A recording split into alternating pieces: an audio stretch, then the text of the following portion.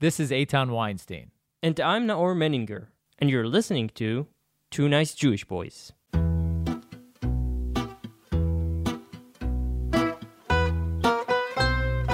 In collaboration with Australian Jewish News, check them out at ajn.timesofisrael.com.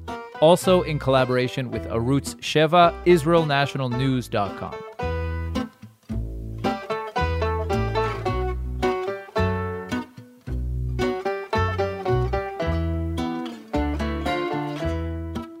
In a little over a year, the United States will head to midterm elections. While these elections usually get less coverage and less voter turnout than presidential elections, they play a major role in American politics. Congress is the main event, with all 435 seats up for election. Also up for grabs, about 1/3 of the Senate seats and 2/3 of the gubernatorial seats. With the progressive discourse growing more dominant in the states, these upcoming elections are not only relevant for the United States, but also foretell of U.S.-Israel relations and American foreign policy in general. One thing's for sure, Andrew Cuomo will most likely no longer be the governor of New York. To discuss all this and more, we're joined today by Yiftach Dayan. Yiftach is a commentator of American politics and author of the Hebrew blog On Elephants and Donkeys, and according to his Twitter bio, apparently a world-renowned bedsheet folder. True. We'll have to see about that. I'm the bedsheet folder in our house, so we can have like a bedsheet folding competition. We have an alpha male thing going on. Yeah. Okay. The four. Do you have the four corner? I have the technique? four corner. I have the very smoothly putting the shit together afterwards. It's a whole technique. Do you do the fold and fold? Or Exactly. Do you do fold exactly. And That's third? where most people get it wrong. They don't do. They don't fold twice. That's why they don't get it very smooth. Okay. Yeah. But what do you?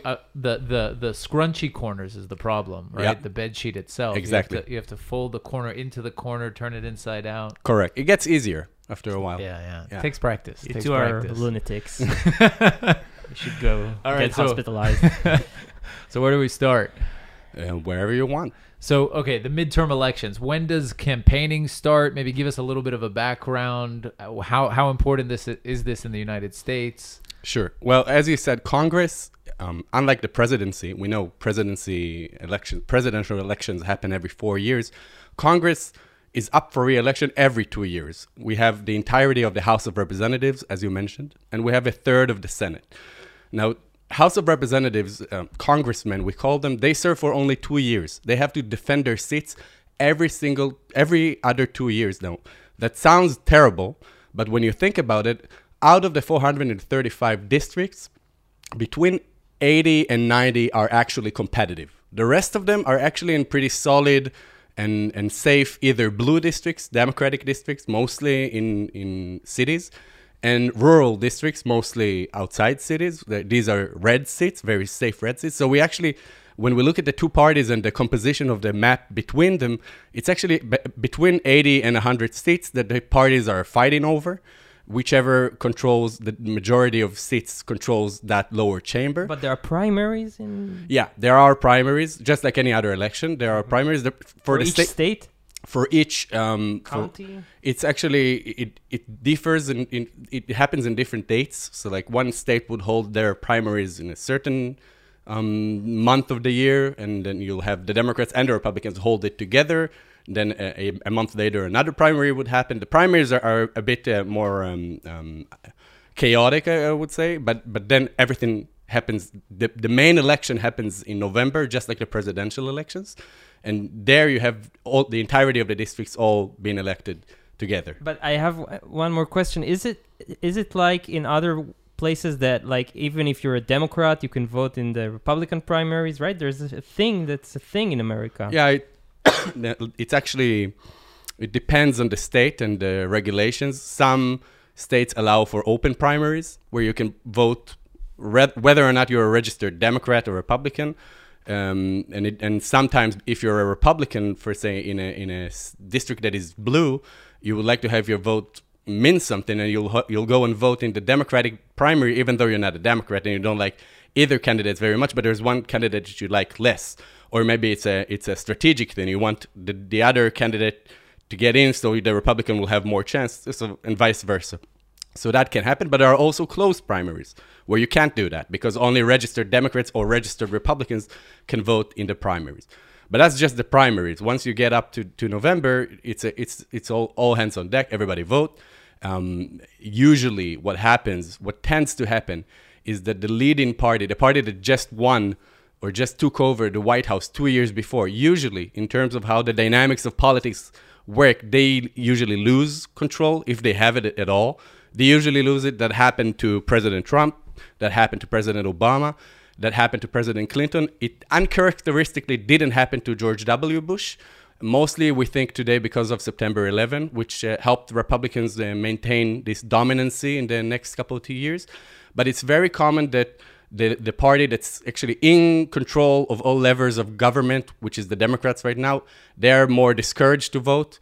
They usually don't turn up to support or to thank their leaders. And the one in the opposition is actually more motivated, more hungry for power, wants to have more control in Washington. For example, today Republicans can't say anything about anything in Washington. They're in the minority. They can only filibuster things, but they can't promote any votes, and the Democrats don't really need them to pass certain things. So that's in terms of the House. Mm-hmm. Now, the Senate is a little bit trickier because you have only a third of the seats. We have 100 seats, 2 seats for each state. And there it's a third of each, a third of the Senate is up for re-election every 2 years. And it really depends on the composition of the map. For example, in this coming 2022 elections, you have very few vulnerable Democratic seats. And you have quite a bit of vulnerable Republican seats in this specific map. Now, that doesn't necessarily mean that the Democrats are going to prevail. As I said, because the dynamics are bad for the party in power, Republicans can still prevail and actually even overtake the Senate as well. That could happen. But it's a little bit harder. The states have their own game going on. Sometimes the identity of the candidate is more influential in terms of how people make their decisions. For example, we have a senator in West Virginia, Joe Manchin, that comes from a state that is very Trumpian, but is actually a Democratic senator that prevails in getting elected. And we have the Republican version of that in Maine, Susan Collins, a Republican, that gets elected in Maine, even though Biden wins it handily. So that can happen also when you go for the Senate. But generally speaking, we think the Senate is going to be very competitive because of the composition as opposed to the dynamics, while in the House of Representatives, we are foreseeing a Democratic defeat. I think Joe Biden actually assumed that he will be defeated the first day in office. He already bared in mind that his first 2 years in office are probably the only chance he's going to get to promote big things, especially in terms of budget things. Because right now the Democrats hold the Congress. Yeah, very narrowly. They hold Yeah. it. They only have By a a few break-in seats. tie in the Senate because it's a 50-50 Senate. And In the Senate, in yeah. the Senate, yeah, and they have the vice president breaking a tie. Yeah. And in the House, it's a very narrow, slim majority as well. So not a lot of space to work with. So when you say that a lot of the seats are not under threat in the House of Representatives, does that mean that the candidates themselves are safe, or just the party is safe? Meaning, do the candidates have to fight for their place against other candidates from within the party? Yeah, that certainly happens. As you mentioned before, the progressive wing, which is not the majority of the Democratic Party, it's an insurgency, you can say. They want to take over as many seats as they can that are in safe districts. That's where they feel they have the biggest chance to overtake maybe more moderate, maybe more establishment figures. And the primaries is their chance to do it. And in the same spirit, in Republican districts, you have Trumpian, in a Trump mold fashion, candidates will try to take over as many traditional establishment figures of their own in their districts in order to create a more Trumpian, more nationalistic, more in that mold of Trump kind of figure of the Republican Party. And both parties, usually what we see is usually establishment in both parties are able to maintain most seats, but there are different cases where it could go the other way. So you mentioned the progressive. Let's also talk about the Trumpian faction of the Republican Party in a minute. Although it's interesting that the Trumpian faction is considered a faction because, I mean, Trump led the Republican Party until recently. It's a faction, but actually Trump is dictating the terms. The party goes after Trump even when he's not in office. Still dominates the Republican Party. Yeah, he's dominant. Many of these people transformed themselves from being a very classic capitalistic-oriented, market-oriented, corporatist candidates to a more Trumpian cultural war candidates. They did it because they didn't want to get primaried and because they had to follow the lead of Trump. But you're correct. It's not a faction. It's actually the majority. It's a question of who assimilates to the majority better. So we're kind of veering to 2024, but who is taking on that Trumpian? Like, can you give us some examples of? I know that there's talk about DeSantis running in the 2024 election, but are there candidates in Congress today that look a little bit more Trumpian or the talking Trumpian? Well, there are some candidates that were always very similar to Trump in terms of not of temperament, but of policy oriented. So, for example, Tom Cotton, the senator of Arkansas, is very similar to Trump in terms of the messages that he's putting across on immigration, on crime, that kind of stuff. Ted Cruz used to be more market-oriented conservative and became more Trumpian because he realized that's where the wind is blowing in the Republican Party. In terms of Ron DeSantis, which you mentioned, is actually a very interesting case because he's trying to make a case for a more restrained Trump style. So he's taking Trump policies on one hand, but he's also in some cases not embracing Trump policies. And it's an interesting thing to happen because he got elected in the primaries for the Republican candidacy for governor of Florida. That's his position, is the governor of Florida. Really sucking up to Trump. Like, he had an entire ad in which he is telling his son how to build a wall like Trump did. Like, it was a very naked trying to suck up to the leader. But then as a governor, he was a little bit more nuanced in how he governed. Sometimes bringing Democrats into the mix. He's trying to bring a little bit different, more nuanced idea of how to manage government. Mm-hmm. And that's something that maybe today is the only threat Trump actually faces for should Trump decide to run for elections in 2024. Maybe Ron DeSantis is his only threat for that candidacy. So there's a chance he won't decide that? There's always a chance. He's put in like clues here and there about what he's gonna do. There's also always the famous case of Sarah Palin in 2012. She fundraised a lot. She gave clues about running. She said, "I'm thinking about it. I'm about to make a decision," and then she took all of the money and didn't run. Like, she just capitalized on the fundraising and she didn't run. She did other things with the money. So it could be that's the scheme that Trump is looking at, but it's also very, very possible and maybe even likely that he's actually considering and even preparing for a run in 2024. So, but Biden won't run again for a second. Biden is looking to running again, actually. Yeah? Yeah. It now looks more likely than not, health aside and those kind of considerations, assuming that he's in a mental state that he thinks is suitable for running. He's actually looking forward to running. It's very rare for the incumbent not to run for re-election. I don't think has there ever been Nixon? Yeah, the last case we had was arguably Lyndon Johnson. He did run for re-election, but he lost a couple of primaries and then decided to opt out. Yeah. Other than him, a case in which a president decided not to run for re-election, I think the only one I can think of is Harry Truman. After winning, he was already president for a term and a half because he succeeded FDR. He was elected once and he could have run again, but he knew he was going to lose, so he didn't run. Maybe that's the latest, and that's 60 We're going to see like Trump versus Biden again. It's going to be crazy. It's very possible. I actually, you can put money on it if you like. So we talked about the Trumpian faction of the Republican Party. What about the progressives? Are they gaining ground in the Democratic Party? Are we seeing more candidates from that faction of the Democratic Party? Well, we just had a primary. We had a special elections in Ohio just 24 hours ago. And we had this candidate called Tina Turner that is from the Sanders wing. She's she would have been... No connection to Tina Turner. No connection to Tina Turner. She's a very progressive candidate. She signaled that she was about to make trouble for Joe Biden should she be elected from the Democratic Party. So a very, very feisty, progressive figure.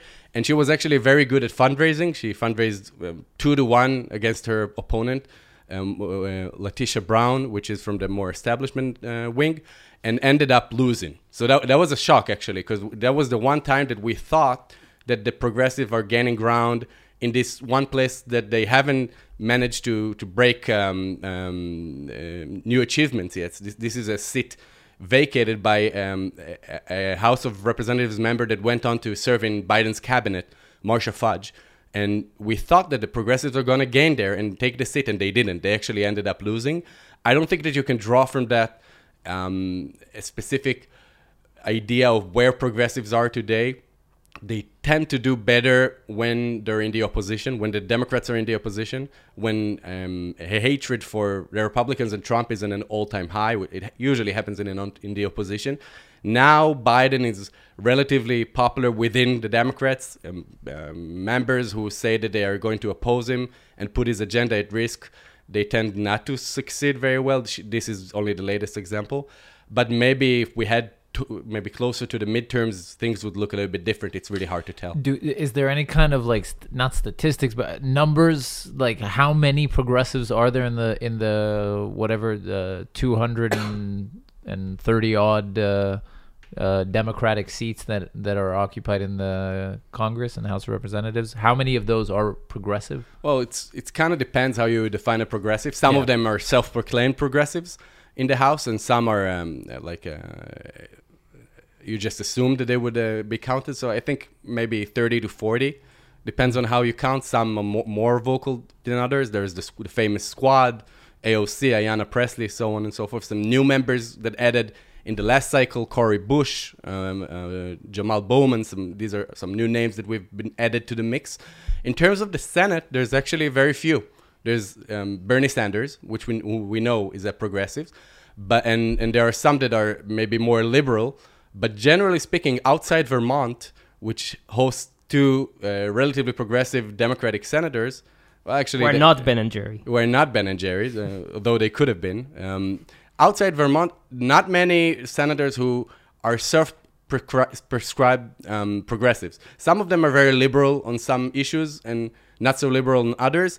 Progressives in general find it hard to win nationwide elections. When they fight over districts, specific districts, they tend to do better. It's very local effort, very grassroots level. But when they have to win entire states, so either senator or governor, these are positions that the entire state votes for, then they tend usually to find it harder to put their members up in the ranks. This article in Ynet, which is Israel's #1 news website, that an opinion piece that said basically that we should make peace with the Squad and their friends, the progressives, and Israel should make an ally out of them because that's where the Democratic Party is going, and we need to, be more flexible. So, what do you think about that?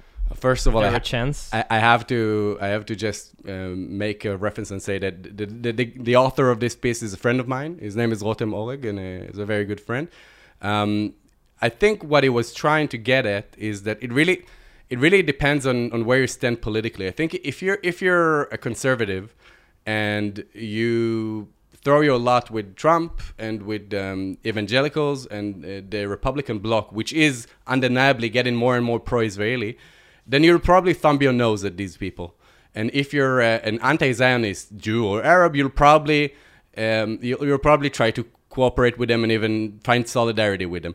If you're either a center-left or even a liberal right, pragmatist liberal right, maybe somebody like Danny Dayan, for example, you can come and try to say something along the lines of, look, we're not going to agree on Israel. Definitely not about the legitimacy of the entire state. Probably not about the occupied territories. But we are agreeing on a whole host of other stuff. We can agree on global warming. We can agree on LGBT rights. We can agree on many other things that we can promote together while maintaining our disagreements. That's a very pragmatistic, very strategic way of thinking. I don't know that it's possible. It really depends on, progressives themselves. There are different shades of progressives, so some of them are more pragmatic than others. But that's, I think, the main argument that he was trying to make. And to some extent, I agree with it. There are some progressives that are more pragmatic than others. For example, this Nina Turner figure who lost, I don't think they could have worked with her. I think she was very anti-Israeli. With AOC, we can work. Well, you need to try first. We haven't tried yet. I don't think people in the center left, because I don't expect the right, but people in the center left have made a concerted effort to try. Should they try? Should they invite her and try to say, let's promote some other things? But what other things? We need them for our things. Like, they don't need us and we don't need them for environmental issues. Like, well, I think if you're, again, this really depends on where you stand politically. If in Israel you're supporting a two-state solution, for example, so you want to increase the legitimacy of the state of Israel as a whole, but not so much of the occupied territories part of the conflict, then you can try to get them to your side by working them, getting them to be a little bit more nuanced about their criticism. If you're not in that realm, if you're more into trying to promote as much legitimacy as you can to the entirety of Israel, including the territories that are not annexed at this point in time, then probably there's not a lot you can do with them. Or if you just don't believe in any kind of like negotiation process right now, then it's not really relevant to lend a hand or reach out to that side of the aisle. I just think politics right now in Israel and the States is so polarized and it's so clear where the lines are drawn. The right in Israel with the Republicans and the center left with the American center left. The progressives don't have a lot of allies in Israeli politics other than the Arab parties. But the lines are so clearly drawn that it's maybe not that practical to hope for breaking that in one way or the other. But somebody has to try in order to disprove this idea that it's impossible. Historically, I mean, do you see kind of examples from the past on how these widening gaps and polarizations were closed in either American politics or Israeli? Not that I can think of at the moment. It's just that it used to be so different. It used to be that it wasn't hard to find a very critical Republican, a Republican that was very critical of Israel. Some of the people who we consider Trumpist today, in terms of everything else they believe in, like Pat Buchanan, for example, a very nationalistic agenda, was very anti-Israeli and was very pro-Arab countries. And that kind of position just doesn't exist anymore, barely exists anymore in the Republican Party. So that it's just a very different reality. And on the other hand, Democrats used to be even more supportive of Israel than certain Republicans. So that it's just there's the video that we just saw of Joe Biden in '86, I think, giving this passionate speech about if Israel didn't exist, America would have to invent an Israel in order to support our interests in the region. I still think that Joe Biden is a very solid ally for Israel, specifically because the Democratic Party is moving in a certain direction that is not in Israel's favor. Biden didn't budge. You could see that in the last operation in Gaza, in the last military he threatened to cut us off the ammunition chain. Implicitly. Well, he at a certain point, he said that he expects a fire truce. But in the initial days of the fighting, while many Democratic figures, some of them very moderate figures like the Senator Menendez of New Jersey, sounded criticisms of Israel that they didn't sound before. Everybody moved certain degrees to the left. Even the centrists moved center degrees to the left. Biden was the only one who didn't sound any criticism for the first couple of days. And even later, when he pushed for a truce, he didn't do it with explicit criticism, only implicit criticism. I can say that I listen to conservative commentary every single day, and I found that their reaction was, they were surprised at how pro-Israeli Biden was at the time that his party was less pro-Israeli than it was in the past. But I think the standards have been lowered. I think that might be part of it, right? Is that now a Democrat who doesn't sound off about the evils of the Israeli occupation and the war crimes that are being committed in any operation is like it's kind of surprising. Yeah, right? I agree. He's graded on a curve, no doubt about it. But at least you can say, if you look at Biden while looking at the rest of the party, then you see. I like to give this example of a surfer on a wave.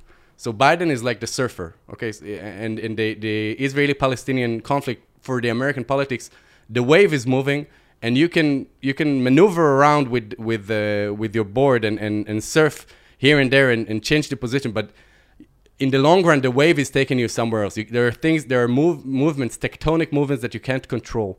So Biden has to navigate the short term. In the long run, there's not a lot he can do, but he's not going to be here in the long run. And we're talking 4, 8, 12 years later that the entirety of the Democratic Party is going to be somewhere else.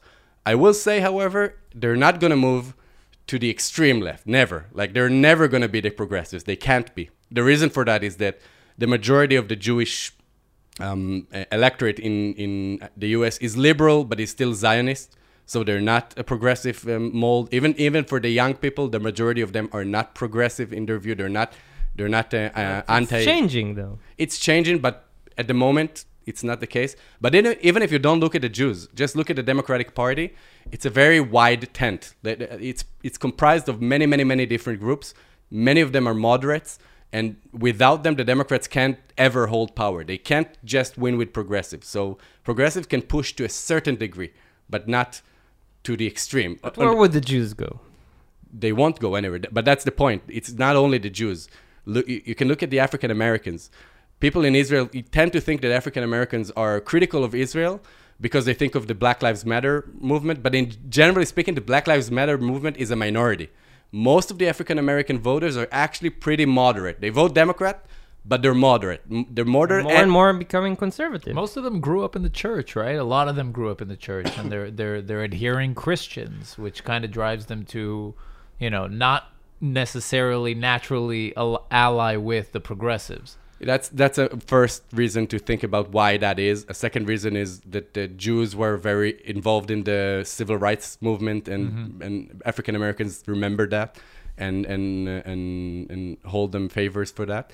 And just generally speaking, they are conservative in the way that they vote. They vote for members that they think are very likely to win in general elections. So they don't vote for progressives. They didn't vote even for black candidates during this cycle. They voted for Joe Biden. They didn't vote for Kamala Harris or for Cory Booker in the primaries. But on the other hand, I mean, the candidate that they definitely helped to raise to the White House, right? Barack Obama is one of the, like, I guess, predecessors of the progressive movement, right? I mean, today, there's no question that Barack Obama stands behind criticism of Israel, behind the BLM movement. Right? I mean, he's very much like a sign of the progressive movement to come. I feel like I'll beg to differ. Actually, I think progressives will not say today that Barack Obama was a good president. They'll say that he was a very status quo. Of course, because that's the nature of progressives, right? They're like powering through, and anybody that gets left behind, they're like, no, he wasn't progressive. I think even if you ask progressive, even if you ask progressive to they're the wave. Yeah, but even if you ask them to compare Obama to Biden, for example, they'll tell you Biden is more serious about the change that they think needs to happen in the economy, for example. He's more woke. Is more work, the infrastructure deal, the spending that is about to embark upon, the money for free. The money for, that's one way to put it. $4.5 trillion. That's something that Obama never did. That's something that none of the Democratic presidents in the last 60 years have done. And also, I beg to differ with your point about criticisms of Israel. I don't think Obama today promotes criticisms of Israel. I think he's trying to conserve a very official diplomatic figure. Yeah, that's a good way to put it. I do agree with the point that he was more critical of Israel than other Democratic presidents. That's true. By the way, some Republican presidents were also very critical of Israel in a very critical time. I can think of George Bush Sr., for example.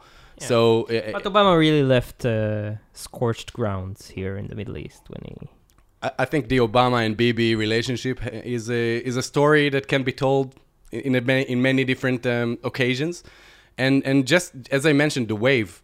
So Obama was also a surfer on the wave. He took it in a different direction. He was less inclined to fight off the direction the party went in. Maybe he actually was more critical of Israel himself. but it's just also the wave. It was responding to this movement, to this shift that is always happening in the American politics in the last 20 years.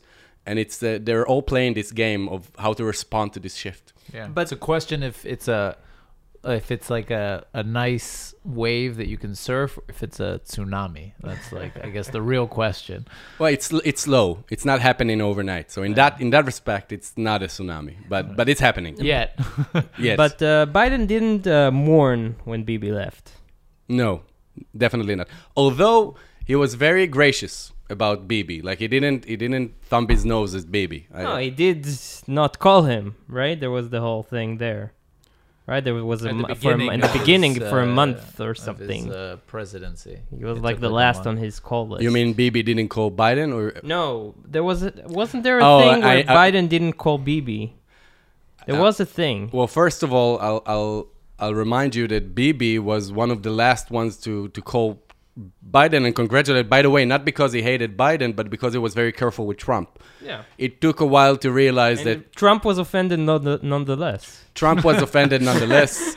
It's the story of Trump's life. Yeah, but it was. That should be the biography title, Yeah. right? Yeah, I agree. It was a bit foggy in the first couple of days about who actually won the election, and then while it was already pretty clear, Trump was fighting it off, and then Bibi was very careful.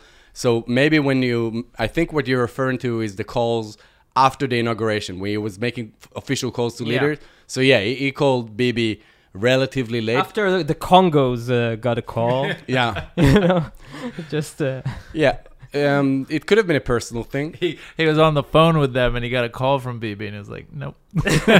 Yeah, well, it's a long history, and we can go through it here. We can talk about the speech in 2015. We can talk about how Obama left Bibi in the office. There are many chapters to these relationships, but I think it's been on and on several times. So let's talk about Cuomo. yeah, let's talk about Cuomo a little bit. Just today or That yesterday, nasty old man. yeah. There was the AG of New York came out with the report right from their investigation and that found that they still haven't decided if it's if it's criminal behavior that can be tried, but they found that he engaged. The evidence is mounting and is kind of a lot of evidence to show that he engaged in inappropriate sexual behavior. I mean, Aziz Ansari got canceled for much less. No. Yeah, well, Aziz Ansari, it was not a politician. And politicians in the past 2 to 3 years have come to realize, I think it started with Kavanaugh.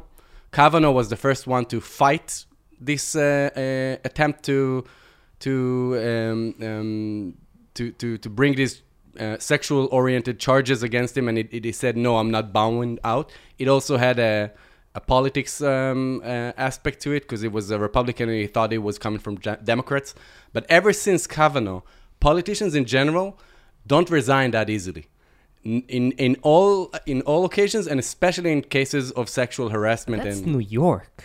it's not only New York. it's- In Virginia, you had a case 2 years ago. There was a governor who wore blackface, and his name was Ralph Northam, and he decided only to apologize and not resign, even though many people called for his resignations.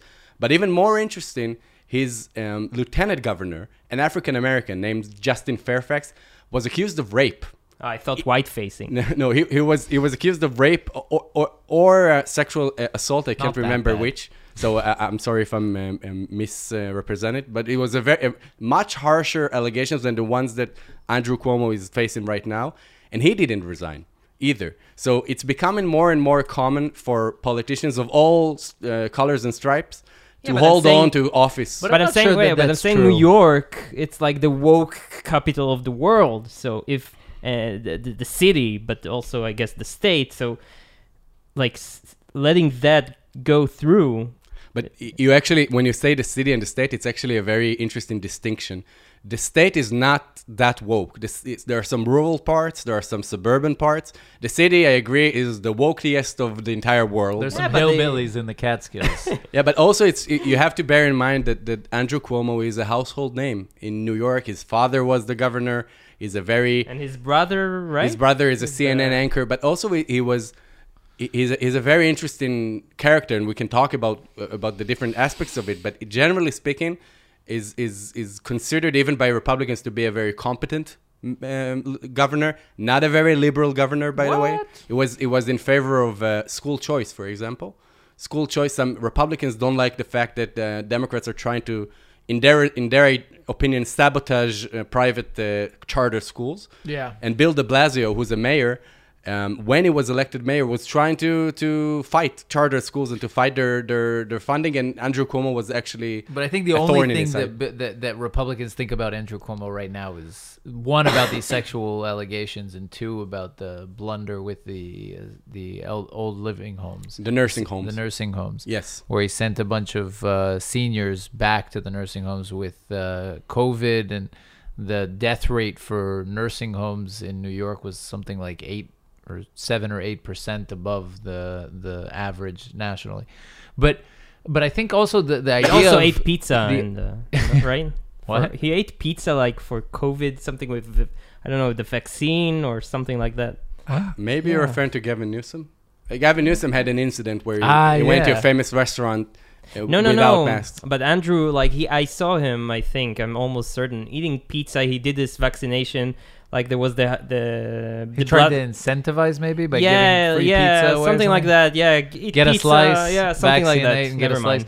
But I think there's also maybe short-term memory here with the denying allegation. I mean, Bill Clinton also had tons of rape and sexual assault allegations, and then there was Clarence Thomas with the Anita Hill thing.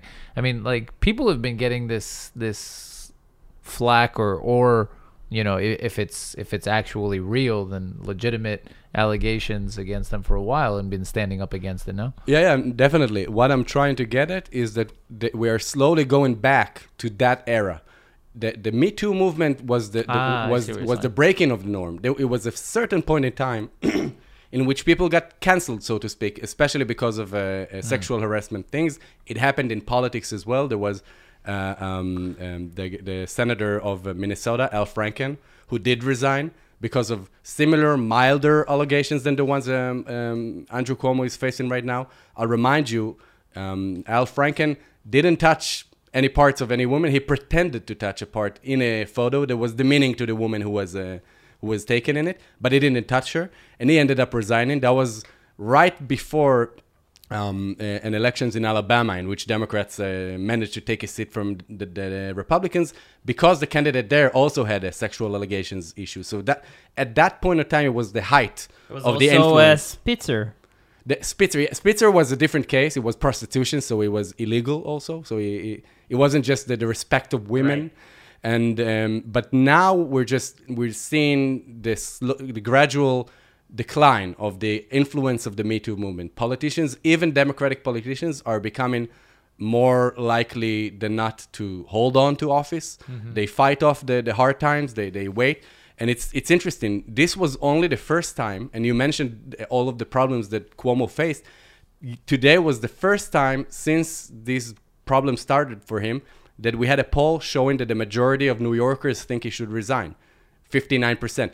Before that, even when the media was on his case, even when Democrats were on his case, and even when very prominent figures in the Democratic Party called on him to resign, still the majority of New Yorkers didn't want him to resign. So this is actually, comes to show that he's a very influential, very household name figure in New York, and he feels like he can mount a campaign against this thing, even when the president, and we now have Joe Biden calling on his resignation, even when the president is calling him to resign, he thinks he can fight it off.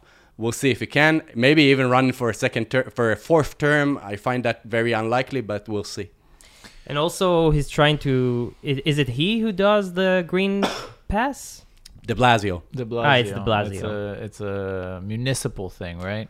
It's a municipal thing, but we're talking about New York City, so it's bigger than most states. And it's the only city right now in America where there's a Green Pass? I think they tried to do it in several other places.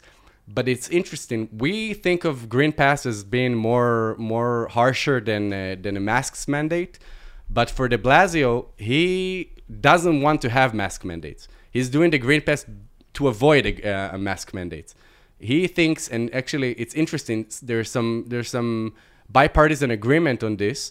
He thinks that it's not fair to punish, so to speak, people who got vaccinated by telling them to wear a mask. Not wearing a mask was supposed to be the prize, in quotations. Mask or vax. Exactly. So for him to have a green pass, to mandate that people get vaccines rather than wear masks, is a way to punish the people who are not getting vaccinated, as opposed to the people who did get vaccinated. But is it constitutional? Well, you have mandates in different areas and places in law. You can say that it's a regulation in an emergency time, and the Constitution does allow for prerogatives and thoughts in terms of emergencies. I wouldn't be surprised if there was a Republican judge who would have filed for it, who would have gave an injunction on it. But in reality, most judges in New York don't rule this way. But it does kind of fly in the face of like standard HIPAA regulations that kind of protect medical privacy, right? That you can't force someone to legally, like by state law or by municipal law, to force someone to give up medical information in order to. Right. I think you can mount several objections to it. You can say this. You can say some people on the grounds of religion can say that this is a problematic. Some people just in terms of religion, the religion doesn't allow them to take shots and stuff like that. There are several where it gets really gray, right? Because I can make up a religion tomorrow. Yeah, but the thing I think what he's counting on is that most people wouldn't fight it off, and that by the time that a proper legal campaign against it will be mounted, COVID will be solved. COVID will be at least under control. And yeah, it's actually you can make an argument, a conservative argument for why it's a good thing, because conservatives are the ones who really believe in what I said before, that it's not fair to punish the vaxxed, the people who did get vaccinated. Also, in terms of, think about teachers' unions. So teachers conservatives are mad about teachers for all sorts of reasons. They feel like they do whatever they want. They don't want to go to teach because they are afraid of COVID. And now some teachers are not getting vaccinated because they feel like they can't be forced to get vaccinated. And teachers, unlike other people, always interact with many people who didn't get vaccinated, which are children. So if a teacher, regardless of his political beliefs, doesn't get vaccinated, he can be a spreader if he gets COVID. And Republicans are saying, oh, this is our chance to get them in line. Because if there's a blanket endorsement of a green light, of a green pass, then everybody needs to get vaccinated. Teachers, nonetheless, notwithstanding. And then you can get them finally to fall in line with the rest of the people. Mm-hmm. America. Yeah. Here, it's just green pass for everyone. No questions asked. It's not even a question. We just bend and take it. Oh, well. So, we got to cut things short a bit today, but thank you. It feels like we could talk for another 2 hours. But you'll come again, right? Sure. You didn't suffer with the cake and everything? Yeah, the cake from Naor's grandma was amazing. Yep. Yeah. We have it on record now. We can do a bedsheet competition. Yeah, exactly. I think it should be an Olympic sport by now, really. I mean, everything's an Olympic sport by now. If dressage what is about an Olympic cake sport. eating? Yeah. What is dressage? It's the dancing horses. Oh, come It's not on. not even the ones that jump, just the ones that dance. They're going to lose it. But at some point, the Olympics is just going to have taken it too far. No one's going to want to watch. Yeah, probably. Beer drinking. Cake eating. Iftach, you're on Twitter. I am. But do you tweet in English? Very rarely. Seldom. Yeah. Okay, but maybe I should change that. Yeah, so Iftach, just spell your name for the audience. It's Yiftach, and then the last name straight afterwards is Dayan. Iftach Dayan. And you do lectures? I do. So people can reach out, Zoom lectures abroad, etc. Yeah, Cool. definitely. Very cool. Thank Their you so English much. is not a problem, as you guys can tell. So reach out. Do you have a website? I have a Facebook page. A Facebook page. So reach out. Iftach Dayan. You heard how to spell his name. Look him up. It's going to be surely an interesting lecture.